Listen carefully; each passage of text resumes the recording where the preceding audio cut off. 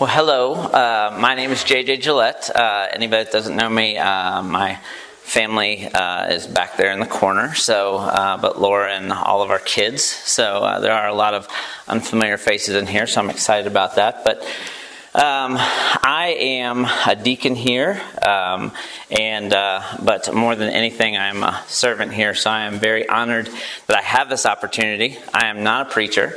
I am somebody that loves to serve in any capacity that I can.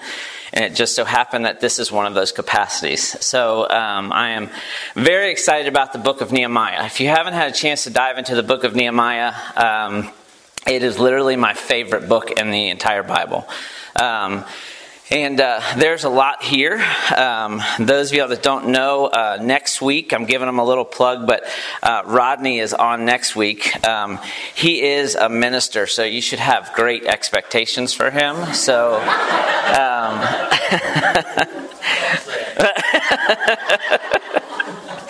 But we had a little fun with knowing that each of us were going back to back, and it's been enjoyable just to kind of talk about this. I told him I got the good side of Nehemiah, but we're going to have a lot of fun with it as we begin to go through. But I want to give you a little understanding of who I am, because if you read any of the notes as to what we're going to be touching on today, it probably looks a little weird. And no, this is not 2.5 sermons, because there's 7 points underneath there. This will be one today. But what we're doing is I actually was the Awana missionary for the Middle Tennessee area for about 8 years. I had about 142 churches that I worked with in developing their children's ministry. Loved it. There is no better job for me during that period of my life. But I felt the Lord calling me away from it. And I didn't know what that meant. But I told my wife that I was going to quit my job, and she said, well, what are you going to do? And I said, I don't know. So it's kind of weird, but I knew without a shadow of a doubt that God was going to give me something. And it just so happened that one day, Rodney comes up to me and says, JJ, I think you would be really good in funeral sales. And I said, is that like I have a face for radio? What exactly is that? So I didn't know what that meant, but what I began to understand is that in that business, which I had never been a part of that business before, I started to understand that it was about listening to people. It was about talking, and probably what is the worst time of their life, and a loss, and the ability to sit next to them and be, by the way, it won't happen today, but to be emotionally stable, because I promise you I will not be emotionally stable today.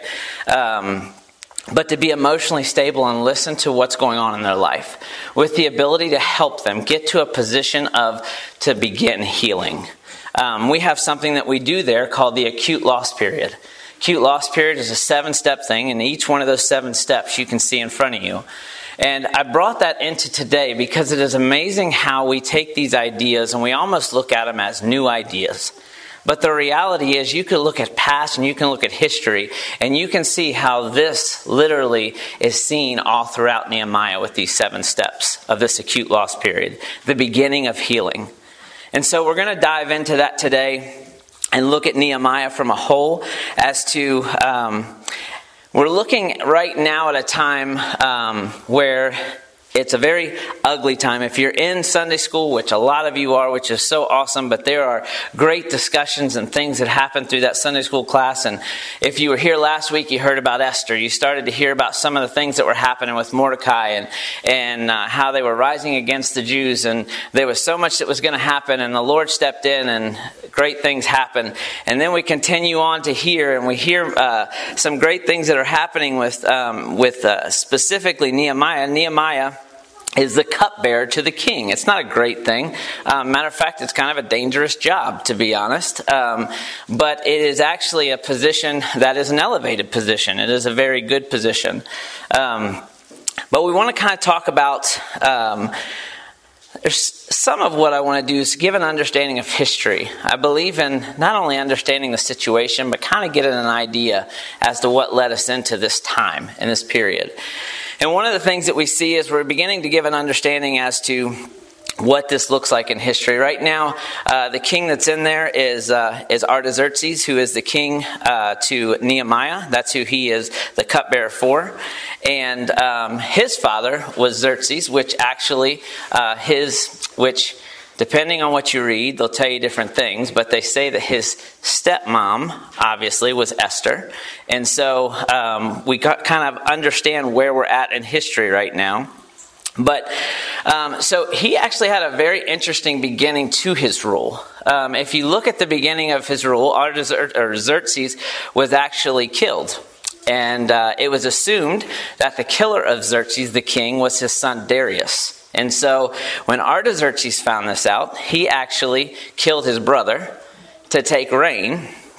But then, once he basically got into reign, he realized that as a gentleman by the name of, I say gentleman, he wasn't very gentle, but Artaban, okay, I believe that's how you say his name, but they found that he was the killer. The reason that they found that he was the killer of the king is because he actually had a plot to kill Artaxerxes next.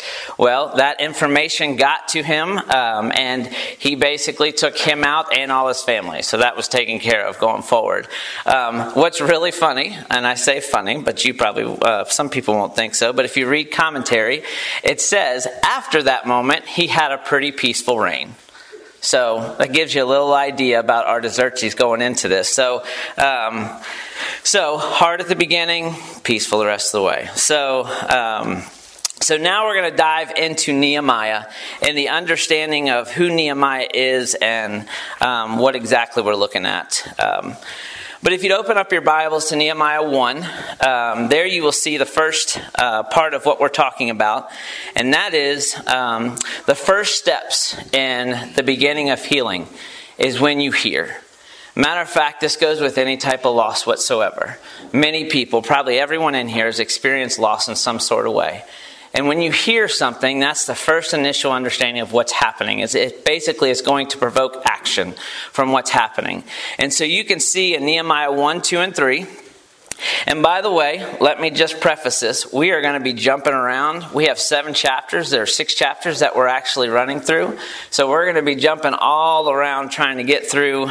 So just buckle in with me. I'll give you references to everything. I probably won't be reading every bit of scripture, but I want you to go in and take your time to be able to look. Don't take my word for anything. Go into God's word, dig in yourself so that you can actually study and know exactly what it says. But it says, one of my brothers, this is in 2, one of my brothers and some men from Judah came, and I asked them concerning the Jews who had escaped and had survived the captivity and about Jerusalem. They said to me, the remnant there in the province who survived the captivity are in great distress and reproach, and the wall of Jerusalem is broken down, and its gates are burned with fire.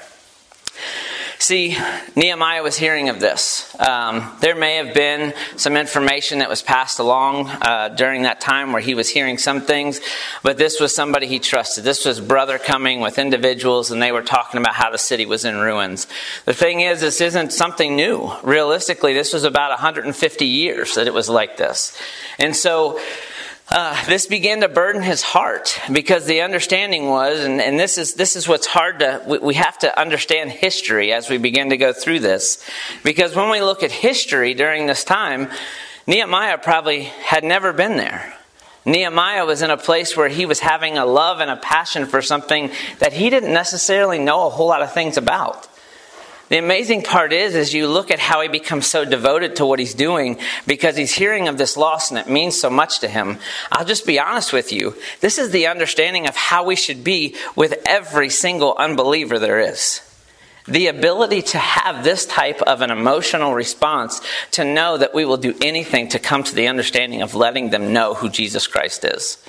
And that's just one of those steps as we begin to go through. But here he's talking about the hearing. Never lived there. We move to the next stage, and this kind of gives you an understanding of the hearing aspect, moving to the sharing aspect. When you hear of a loss, the first thing you do is you surround yourself with the people that you know are going to be most helpful to you. The people that you know understand what you're going through. And so what he did immediately was he actually surrounded himself. He shared with 2 specific people. The first one that he began to share with is God himself. in Nehemiah, if you'll turn there to 5 through 11, and I'm not going to necessarily read all of that, but what I want you to understand is the passion with what Nehemiah went to the Lord in. He didn't go to the Lord with a request of just what he needed and what he wanted. He went to the Lord with an understanding of basically falling on his face, asking for forgiveness for all of those that had been before him. He was asking for the ability for God to look upon him in favor, to be able to rise up and do something that was great, that he had no power to do. He did not have the ability. Matter of fact, if you look back about 100 years, people were beginning to try and go build the temple, to rebuild the temple. And there was, there was enemies that rised up. So there was people that were attempting this, but the failures that were happening on over and over again. But in this situation, Nehemiah begins to share with God, and he actually brings the recollection of Moses, the understanding of what exactly had been promised before. That if God's people chose not to follow him, that they were going to be scattered. They were going to be scattered over all the earth, with the understanding that they were going to be weaker if they're scattered that way. But he said, eventually, whenever we come to know you, you will bring us back together. And that understanding of what was happening was, Nehemiah wanted to begin that understanding of unity. He realized that he was going to have to be the one to bring people together. He was going to have to be the one that the Lord used. But it wasn't going to come of his strength. It was going to come because of the Lord. I'm sorry. The second bit of sharing. This is probably one of my favorite parts of this entire message, but of this entire chapter. And that's when he shares with the king. In Nehemiah 2, 1 through 5, you'll actually begin to see what happens. So I love the way, if you've been in Sunday school with me, you know this is what I do. I try to look at Scripture and almost put myself there, to understand what it was like, to evoke the same feelings and the same understandings of what happened. And I want you to look at something as we begin to go through. But as he went to the king, if you look in Scripture, it kind of just goes boom to boom. And it looks like it was, he basically began to fast and pray and had this great prayer to the Lord. And the next day he rose up and he went out and all of a sudden was ready to talk to the king. No, it was about a 4-month process. This is something that had been on his heart for almost 4 months as he began to go through. And this day, he shows up with a sad face to work. A sad face. Okay? I challenge myself with this on a regular basis. How do you go to work every day? Do you go to work with a smile on your face? Do you go to work so that people see the happiness in you all the time? Or do you go to work one day with a sad look on your face and somebody asks what's wrong with you? See, the king looked at him. Now, here's the funny part. There's actually 2 parts to the king wondering if he was okay. Okay? Remember what his job was. He was a cupbearer. So the fact that he had a sad look on his face after he had just given the king the wine kind of got him a little bit nervous, probably, okay? So he's looking at that wine thinking, why is your face down? You don't normally... He's like, you're not sick, but you're sad. Why is that? And the reason I love this so much is because it was 4 months. 4 months that he was just burdened. But he still came to work with a smile on his face. He still came to work doing what he was asked to do. And it was in God's timing. It was not Nehemiah's timing. It was what God had planned. And God this day, for whatever reason, Nehemiah had that frown on his face. And this is what I love, because as you begin to look at this, the entire wall project was funded by a pagan king because of the way Nehemiah came to work one day. That's an amazing understanding. And that's a lot of responsibility. To know that a smile or a frown makes that big of a difference in a life, in a country, in a world. Because it makes a big difference the way that you serve today because of what he did then. So when we look at the understanding of how he went to the king and literally how he was able, and the awesome part was, and I truly believe the reason it wasn't right away is because in this situation you see that Nehemiah was ready. One of the things that I learned is I had a friend that was in the military, and he told me you don't go to your superiors and ask for something without having the solution ready. Because if that's the case, they're going to throw it back to you as quick as you brought it to them. In this situation, he knew he had to be prepared. He knew that he had to be ready for exactly when he had that moment. And the king asked him, what's wrong? He had to be ready to not only tell him what was wrong, but whenever he asked him, what can I do? He had to be able to give him an answer. Because this wasn't something like your mom and dad where you just get to go and talk to them one day and come back the next day. You never know how many times. And Esther was a perfect example of that. You don't know when you're going to have the opportunity to come in the presence of the king and talk. He had the opportunity to stand in the presence of the king and not only tell him why he was sad, but give him the understanding of what that request held. He was ready. He knew exactly what he needed. He knew the letters. He knew every part of what he was doing. He was a prepared leader. He was ready to lead a people because God prepared him for that moment. So that's the hearing and the sharing. We move next to the seeing.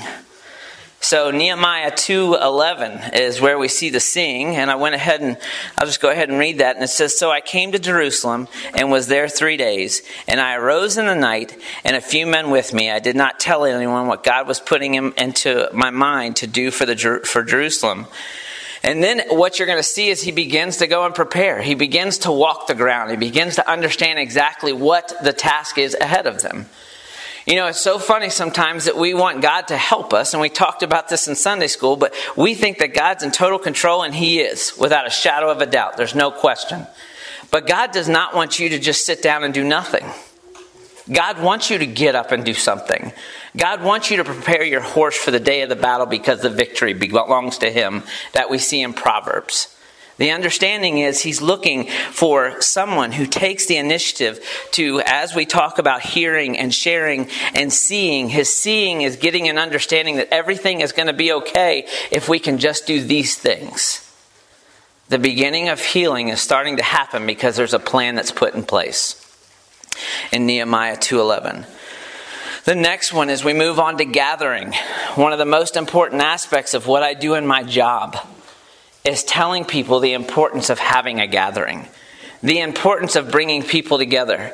In my job, that is all because whenever that gathering happens, people begin the stage of healing because they're talking. They're telling stories. They're actually talking about what the past looked like to almost have enough energy and strength to go forward with the future.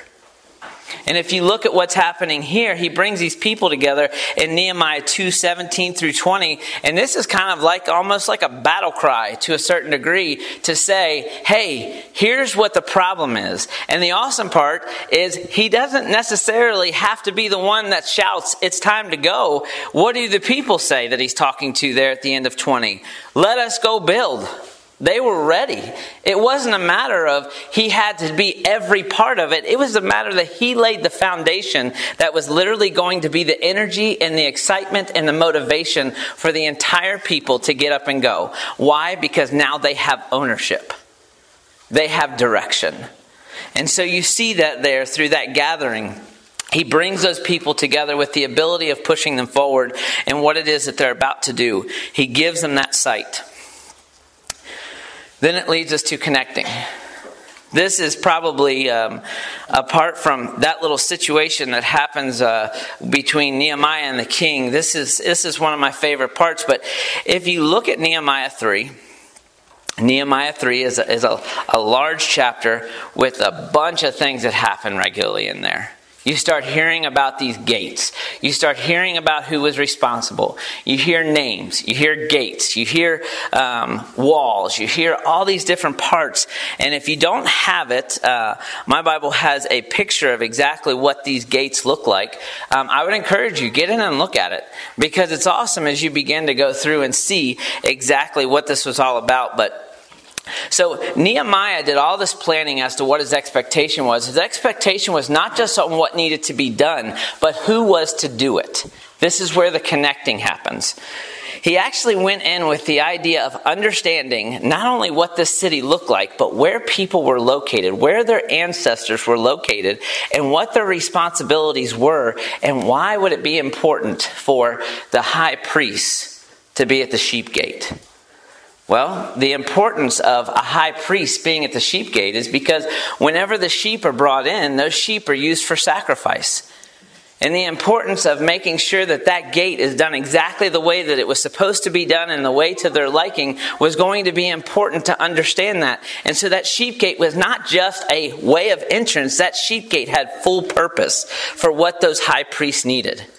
And why was it so important for Nehemiah to show that those high priests needed to be there? Because he showed the people how important worship was. He showed the people the importance of making sure that every aspect of what we do is not just bringing walls of a city up, but it's actually bringing excitement, motivation, and encouragement back to people. It may have been a physical understanding, but it was also a spiritual rebuilding that was happening. Each one of these people had the ability to connect to what was happening, so much so that you even look at the fish gate. Why was it so important for the people that were in charge of the fish gate, as you begin to read there in Nehemiah 3:3-5? Why is it so important that those people have the responsibility of the fish gate? The fish gate was one of the main entrances to the city. So all of the merchants were basically going to set up all their tents right there in that main gate so that when people came through, they had to sell their product, they had to do different things. Well, you can guarantee that they're going to want that gate to be the best it possibly can be, because that's where they are going to spend their time. The understanding that happened all around this city was that Nehemiah was putting people in place not to just do a job, but to literally put their heart and passion into what it is that they were called to do. They all had a responsibility. And so that connecting begins to happen. Nehemiah was thoughtful. He was intentional. And he gave purpose in each thing that he was doing. So as we begin to see that and we start to look at all those different pieces, so now we've gone through hearing, we've gone through sharing, seeing, gathering, and connecting. We also look at the understanding of reflecting. Whenever we talk about this in reflecting, there's basically three parts to this that happens. The reflecting that happens when someone loses someone close to them is that they begin to think about that general understanding of the family. How is the family as a whole? But also, how does it affect that family directly? And then the last question is, how does that affect me? Those three pieces are natural tendencies that happen in any loss that's out there. Trust me, I promise you, I see it every day in my job. Where people begin to understand that this loss that happens, it somehow is directly connected to them. And so the reflecting that happens is going to happen with each one of them. And this actually happened in two ways. One, the reflection that happened was thinking back to their ancestors. They were thinking back to that original time. Thinking back to the fact that, you know what, maybe my grandfather was in the same area. Maybe one of my family members literally was right here in this area, and they saw purpose behind what they were doing. They needed to be able to build these walls to protect the city, and they began to see those pieces. But not only was he choosing to look back and trying to give people purpose behind what they're doing, he also began to tackle even something bigger. If you look at Nehemiah 5, and I'm probably saying it wrong, but the usury was abolished. What is the usury? Well, if I'm saying it right, I'll tell you exactly what it is. But that in and of itself was basically all of the head officials were basically taking land and taking things from the people. They were actually putting themselves in authority in a place and taking away even their children. Basically having them sell their children into slavery to take care of some of these things because they weren't taking care of their people well. See, the practices that they were learning are practices that they were taught over the years now. So you're looking at enslavement of where they've been for how many years.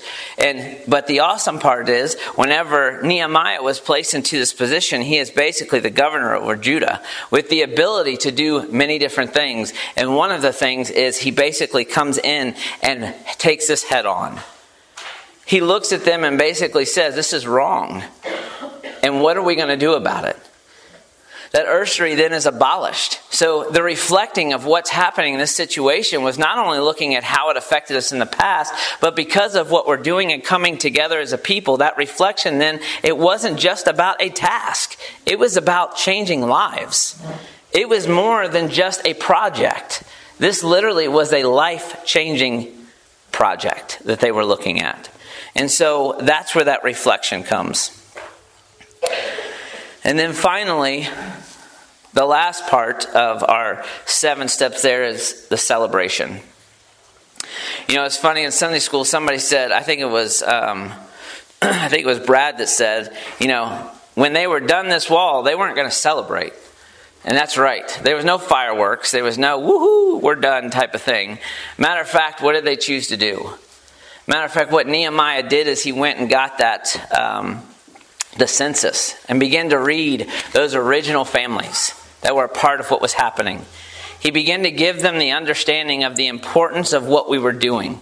The importance of once these walls were raised. And amazingly, 52 days this wall project was done. In 52 days. I actually wrote this down because I never knew it, and I wanted to pass it on to you guys. But the wall was actually completed on September 16th of 445 BC. So it's 2,465 years ago, in case you were wondering. So September 16th, on that day, they actually decided to dive in and understand exactly what the purpose was for what we were doing. And just to steal a little bit of his thunder, in verse 12, which I'm sure you'll hear so much about next week, but in chapter 12, 27 through 30, we actually hear about the dedication of that wall. We hear about what they did. They began to dedicate the importance of what they were doing. Why is celebrating so important? Celebration in and of itself allows us to reflect on things that happened, on things that are occurring. And the celebration in and of itself in that was to give them the understanding that they literally were beginning those steps to healing in a people. 150 years until those walls had ever seen any type of healing. It was coming. It was happening. It was working through those people in that moment. You see, we have a lot of things that we do. It's not necessarily building a wall like this, although in my house we've built a couple walls in the last couple months. But there are things that God has literally called us to do. There are responsibilities that we have. I talked about connecting. The importance of connecting is understanding that it is not just for us to sit back, like I said. The importance is to be able to get up and be a part of what's happening where God is working. And it's an awesome thing to watch, because when you do have the ability to see growth in whatever it may be. By the way, growth doesn't just come in numbers. Growth comes in depth also. Watching a child that has heard a Sunday school class or listened to their parents for 10 years to literally watch as a group is literally being baptized. Because they have watched, not just home, but when they come here. You all have the ability to literally do incredible things through just how you live your life. Your testimony. I used to look at the understanding of the king and say, that king did everything that he wanted to based on his relationship with Nehemiah alone. But I don't know that. Believe it or not, and I don't know what type of influence she may have had, but Esther was a stepmom. What was her testimony? Those stories were shared, I guarantee. About Mordecai saving the king. The understanding of all of these things were people that had direct responsibility in this. That it wasn't through Nehemiah alone that God was working in incredible ways, not only now, but in the past. And he was literally laying out a future ahead of them. Matter of fact, the people are getting ready to go through 400 days of silence, or 400 years of silence, to where they're not going to hear from the Lord. They needed to see a miracle. The miracle happened in 52 days. And matter of fact, the reason why I love Nehemiah so much is he basically led a volunteer project, and there is nothing negative said about him. That's a big deal. If you've ever been in ministry, you fully understand that. The mindset of what happened is this man was being used by God in a mighty way. But it wasn't just something he did on a whim. He literally made sure that every step was calculated. And he literally built himself into a position where he was constantly praying. We can look at chapter 4 and we can look at chapter 6. Chapter 4 in and of itself basically starts talking about the mocking that began to happen from all these outside nations. Chapter 6 begins to give an understanding of how these countries, these outside areas were trying to take Nehemiah out, knowing they couldn't stop the progress. Why? Because they literally sat with a tool in their hand and a spear in their hand. That's how they worked. Because they were working together. See, the sacrifice of these people was not just time, and it wasn't just that they were going to come home and be tired every night. It was that they were giving their life for this project. They knew without a shadow of a doubt that this could mean that I am going to die doing exactly what I'm doing right now. But it didn't matter to them. Because what had been prepared ahead of time was that they were beginning to build faith in what was happening. Whenever those walls reached the top of where they were supposed to be, they were super excited because they were beginning to see an understanding of what they could be. Because the walls were basically being built in their lives again. Not to keep them away from people, because more than anything, we need to share. The walls that are built in us are to keep those evil things out. The ability to tell us exactly and to find a way to be able to work together to go against whatever it is in front of us that goes against God in and of itself. This world literally gives us plenty of things and examples to look forward to in the next 5 to 10 years as we begin to go, where we're going to see a lot of things that go against us as Christians. But the reality is it's going to take unity to accomplish what needs to be done. It's sad to me to know that missionaries come off the field because of other missionaries. Because we can't find a way to get along as Christians. But the reality is we're all in it for the same thing. Why in the world would we ever want to come between what's happening with God strictly because of how we feel? It's not about that. It's not about how you feel. It's about what you're called to do. And it's a great thing whenever you're doing exactly what God's called you to do. And I would encourage you as you begin to go through that this is not about, as you go through in the understanding of celebration, it's awesome. God provided everything for Nehemiah. Guess what? God provided Jesus Christ for each one of us. For those around us. He provided Jesus Christ to come to this earth, to die on the cross for our sins. Not the end of the story, but to raise again in 3 days and therefore conquering death.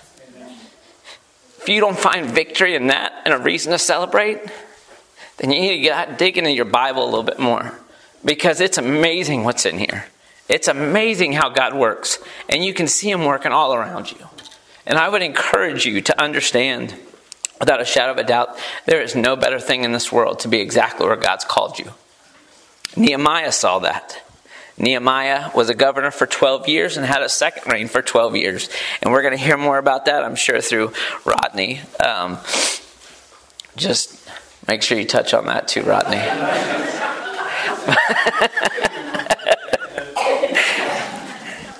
But I just want to tell you guys, for me personally, I am a crier, and I'm a crier because it's the way God made me, for one thing. But I love, without a shadow of a doubt, to look at life and figure out how we can get the most from it. To be able to accomplish what God's called us to do. Because the greatest times in my life are when I've been exactly where God's called me to. And the crazy part is, even walking away from ministry, I was right where God called me. And so I would encourage you as you begin to look through the book of Nehemiah, and again, go in there and dig in and see it even stronger, because I promise you it will become your favorite book too. If not, just talk to me. I'll make it your favorite book.